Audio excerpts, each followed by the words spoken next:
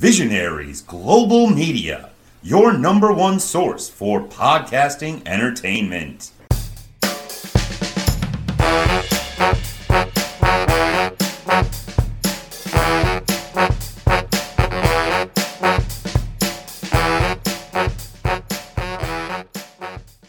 Alright, welcome back to JGB Sports episode 48. This is a review of the Savannah Bananas versus the Florence Y'alls. We'll go behind the curtains a little bit. Episode 47 and 48 are being recorded together, so as Jackson didn't want to do 47, he's not going to be here for 48 either. He did start to take notes for this one, and then he lost his notes, and he was a little bit less motivated to watch this, having already watched it once, and he didn't just want to do it from the top of his head, because he said he forgot what happened. So it was one of those that we meant to record this several weeks prior, and we just didn't quite get around to it. Now, why are we picking Savannah Bananas for this weekend? It doesn't seem like a particular relevant week to want to do this. For those of you who don't know, the Savannah Bananas, particularly for people in England, they're kind of like the Harlem Globetrotters of the baseball world. They've only been going for a few years. All their games are selling out. It's a super quick game. It's very fun to watch. And the reason we're picking the Florence Y'alls is, now college baseball's finished, one of the players for Florence is former Coppin State player Marcus Castillo. So that was the reason for picking this one. This was game 34 for the Savannah Bananas. And for people that don't know the rules of baseball, this might be even more confusing. So here are the banana rules. Rule 1, win the inning and you get the point. Every inning is worth 1 point. The team that gets the most runs in an inning gets a point for that inning, except for the last inning where every run counts. So to keep games interesting right to the end, sometimes you can have a score and it's like 10-0 and it's like there's nothing to play for anymore. By scoring only for innings, it keeps the game a lot closer, but in the last inning, allowing each run to count means that you should always be able to catch up the team, because at most you're going to be 8 runs behind, which is unlikely you're going to have that, because you are going to have quite a few ties in some of these where you just don't score a run. Rule 2, 2-hour time limit. You get the idea. No new inning can be started after 1 hour and 50 minutes. And in the last inning of the game, every run counts. So it's possible, actually, you might not even get to 9 innings. Most games for baseball were typically over 3 hours. This season, with the new rules, it's a lot less than that. It's probably about half an hour less than that. Rule 3, no stepping out. If the hitter steps out of the box, it's a strike. One of those rules to keep the game going. Rule 4, no bunting. Bunting sucks. If a hitter bunts, they are ejected from the game. So a bunt is when you literally don't swing at the ball, but you just kind of knock the ball into the ground and then try and run from it. So it's like a tiniest little hit. That rule we'll talk about in a little bit later as well. Rule 5, batters can steal first. On any pitch or at any bat, the hitter can steal first base. This can happen on a pass ball, wild pitch, or any time the hitter chooses. So yeah, normally on a pass ball, if there's nobody on base, you can't steal, but you're allowed to in this version. Rule 6, no walks. So normally once you have ball 4, it becomes a walk. If this happens, if a pitcher throws ball 4, it becomes a sprint. The hitter can take off running while every defensive player on the field must touch the ball before it becomes live. The hitter can advance to as many bases as they want. The ball does not have to touch the catcher or pitcher. So yeah, pretty much, and I'm sure it was in my notes at some point, all the outfielders, you don't have to pass it all the way around the outfield. That takes a really long time. So the outfielders have to kind of sprint in so they're closer to all the players. And it's at least 1 base, and if you're not very quick at getting it round, it can easily be 2 bases.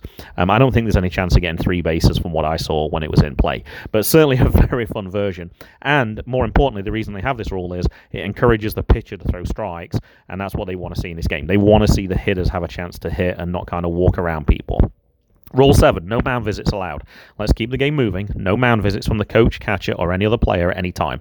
Hype your pitcher from afar if needed. So once again, one of those rules just to kind of speed things up again. And Rule 8, if a fan catches a foul ball, it's an out. And in the notes it says, why not let the fans get in on some of the action? Whatever you do, don't catch a Bananas foul ball. That, I think, is pretty fun. There's cameras at all these games as well, so if you catch the ball, you're probably going to be on camera as well. But yeah, that's the most interactive part I can think of. And as much as I like Harlem Globetrotters basketball, I can't think of anything that they do that's as interactive as if you catch a ball, you're actually made an out for the game. Don't know how they record that in the statistics. In fact, I've not thought about that at the time. If you're recording the game for this, I have no idea how that would actually work. I'm just looking. I took a picture of one of the starting pitchers, Christian Dearman. His stats are a little different from your average stats as well. So it starts off with IP, which is innings pitched. Then there was MPI, which is listed as 4.05. And it was like, what is that? And then you realize it's minutes per pitched inning. So they want the game to be nice and quick. So the lower that number is, it means the more efficient the pitcher actually was. Lists his strikeouts. And when I saw B4S, I had no idea what that was. But then once I'd watched the game, it became more apparent that was. That's when you have balls, 4 balls, and then the people can start running around. So it's not really a bases on balls as normal, because they have to do, all the infielders and outfielders have to touch the ball. Hobby spearfishing. That's something you wouldn't see on an MLB game as well. The Florence Yours lineup was Cole Brannon was center field, Ray Zubera was second base, Brian Fuentes was third base, Jeremiah Burks was shortstop, Jackson Pritchard was right field, Marcos Castillo was left field, which is the reason we're reviewing this game. Number 90. I think I saw in a later game he was playing number 21, so I'm not sure if the numbers changed a little bit here. Logan Mateo was first base. Edgar Martinez was DH. And when I saw that, I got really excited because Edgar Martinez is in the Hall of Fame, I believe now. But it did say not that Edgar Martinez, so just a coincidence for that one. But I know some former players do appear in some of these games. Cooper Edwards was catcher, and Brandon Manson was the EH. I don't know what the EH is, unless I wrote it down later. It's obviously hitter, the entertaining hitter. I don't know. I don't quite remember what that one is. All right. I don't have a box score for this one. I just kind of took notes as I was going along. So inning 1, there was a leadoff on a 3-0 pitch. Swings and gets a single, but immediately gets picked off. And on the second person, they had the ball 4. So all 7 fielders had to touch the ball, so they all had to run. But it was the Bananas who were used to doing this, so the person literally only got to first base. I think that they might have tried to get to second, but I think later they tried that, but it didn't work for on every occasion. There was a stolen base after a wild pitch, so we got to see that rule pretty quick. And they made a big deal of mentioning that time for the inning was 4 minutes and 23 seconds. And again, in the spirit of the game, as it's the Y'all's time to pitch, they actually got a dolly out to bring their starting pitcher on. They got him to stand on the dolly and then just let him out to the field, which I thought was pretty cool. Ball 4, they got a double. I'm pretty sure I saw Marcus Castillo with a big grin on his face from left field as he was the last person to get the ball. But the Bananas did definitely get to second base on this one. Brian Fuentes caught a pop-up behind his back for the Y'alls, which is a trick play, and they had some kind of score for that as well. I think they keep a count. It's one of the stats, how many trick plays do you actually make?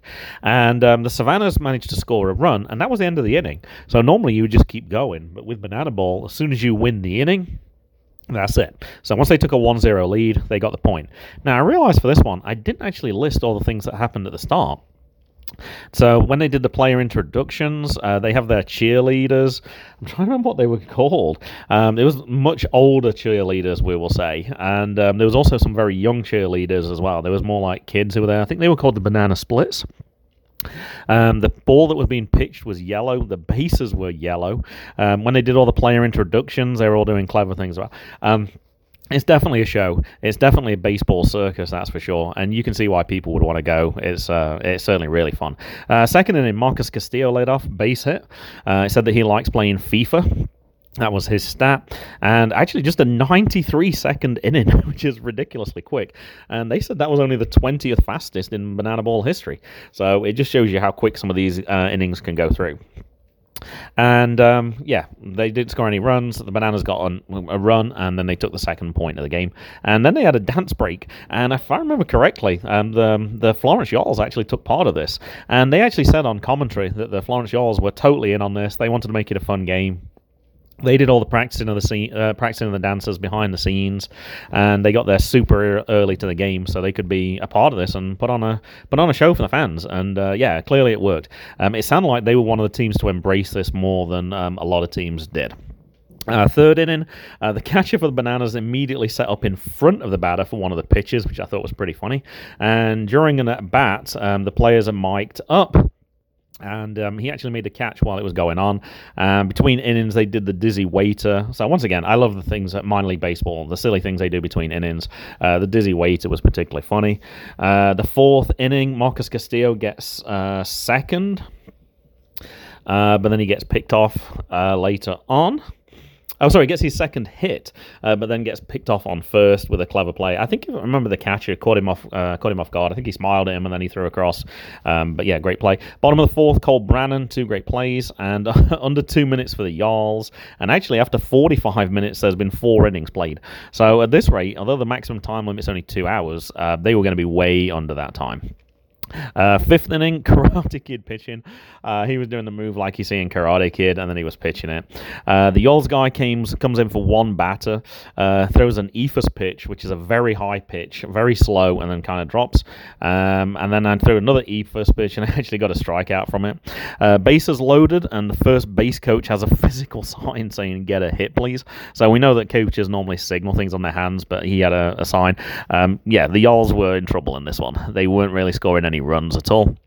There was a walk-off, bases loaded, and the bird attack, throwing bread on the ground. So that was really bizarre. I guess that's one of the things they do between innings. But yeah, somebody was throwing bread, and there was part of the entertainment team for the Bananas were going around and picking it up. 6th inning, somebody tried to bunt, and as we mentioned earlier, that is one of the rules. You're not allowed to bunt. It looked like the player protested. I guess he'd forgotten that rule. And sure enough, they said, "Why don't we bunt?" And the crowd said, "Because bunting sucks." Second batter for the Orioles walked out on his hands. That was pretty impressive. Like I said, they really embraced this. And the pitcher for this inning as well was Dakota Albrighton. Now, Albritton.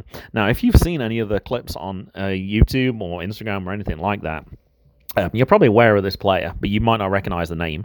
And the reason that you'll recognize the player is his stat is he stands 10'9" when he's on his stilts. So yeah, we recognized him as stilts man. He's only pitched 6 innings, it said at this point. His minutes per pitched inning was 4 minutes and 20 seconds.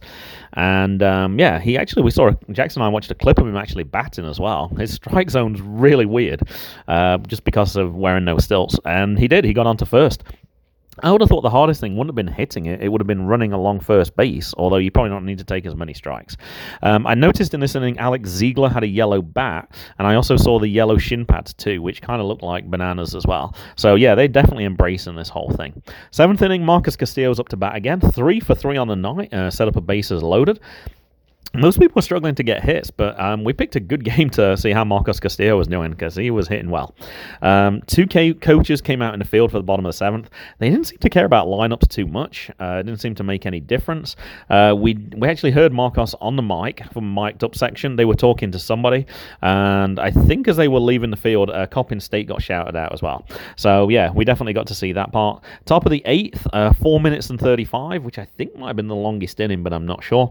The hitching coach wears 16 and actually does get to second base on a ball 4. And Fuentes was listed as the NIA World Series 2022 World Series MVP. Now, I'd not heard of the NIAA, so I looked it up, and it was somewhere out in Idaho. Lewiston. I actually did write it down. They play 4 games a day. It's 2,500 miles away by car.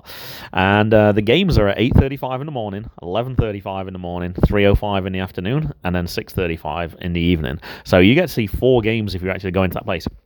Sounds like a fun thing to do. I think he said it was in April, so unfortunately I'm probably going to be teaching at that time, but after I retire, hey, I got time on my hands. That might be a fun trip to take out there. Also for this one, after the 7th inning, or in the middle of the 7th inning, you normally get the 7th inning stretch where they play Take You Out to the Ball Game, except for this one, they play Yellow by Coldplay. Actually, it was mentioned here, it was actually played an inning late. I think somebody messed up on the music, unless that's something that they're supposed to do. Perhaps they do play it in the 8th inning rather than the 7th inning. I'm not sure. 9th inning, every run counts, so you can always come back. And actually, this is the first time that the Yawls actually get a point. The Yawls did get a run. The score was way past them at this point, but the Savannah Bananas had already got multiple runs at this point. But a really fun game. I think it was only about an hour 45, an hour 50. The fact that their games are on YouTube as well, and you can watch them whenever you like, I'm definitely going to be watching some more games because they were just fun to watch. Lots of different segments in there. The game's exciting just because there's not all the things that go on in between. There can be a lot of waiting in baseball. It's a lot better watching baseball on TV in 2023 than it was in previous year just because of the speed clock and things like that. But yeah, cool to watch. And I think that does it for this episode. Hopefully by the time we get to episode 49, I think Jackson will be back recording, although I'm not sure what we're actually going to be reviewing, because we haven't seen a baseball game in quite a while now. I don't know if we're going to get to a Major League game. Perhaps with it being JGB Sports, it might just be a different sport that we review, but you'll have to tune in next week to find out.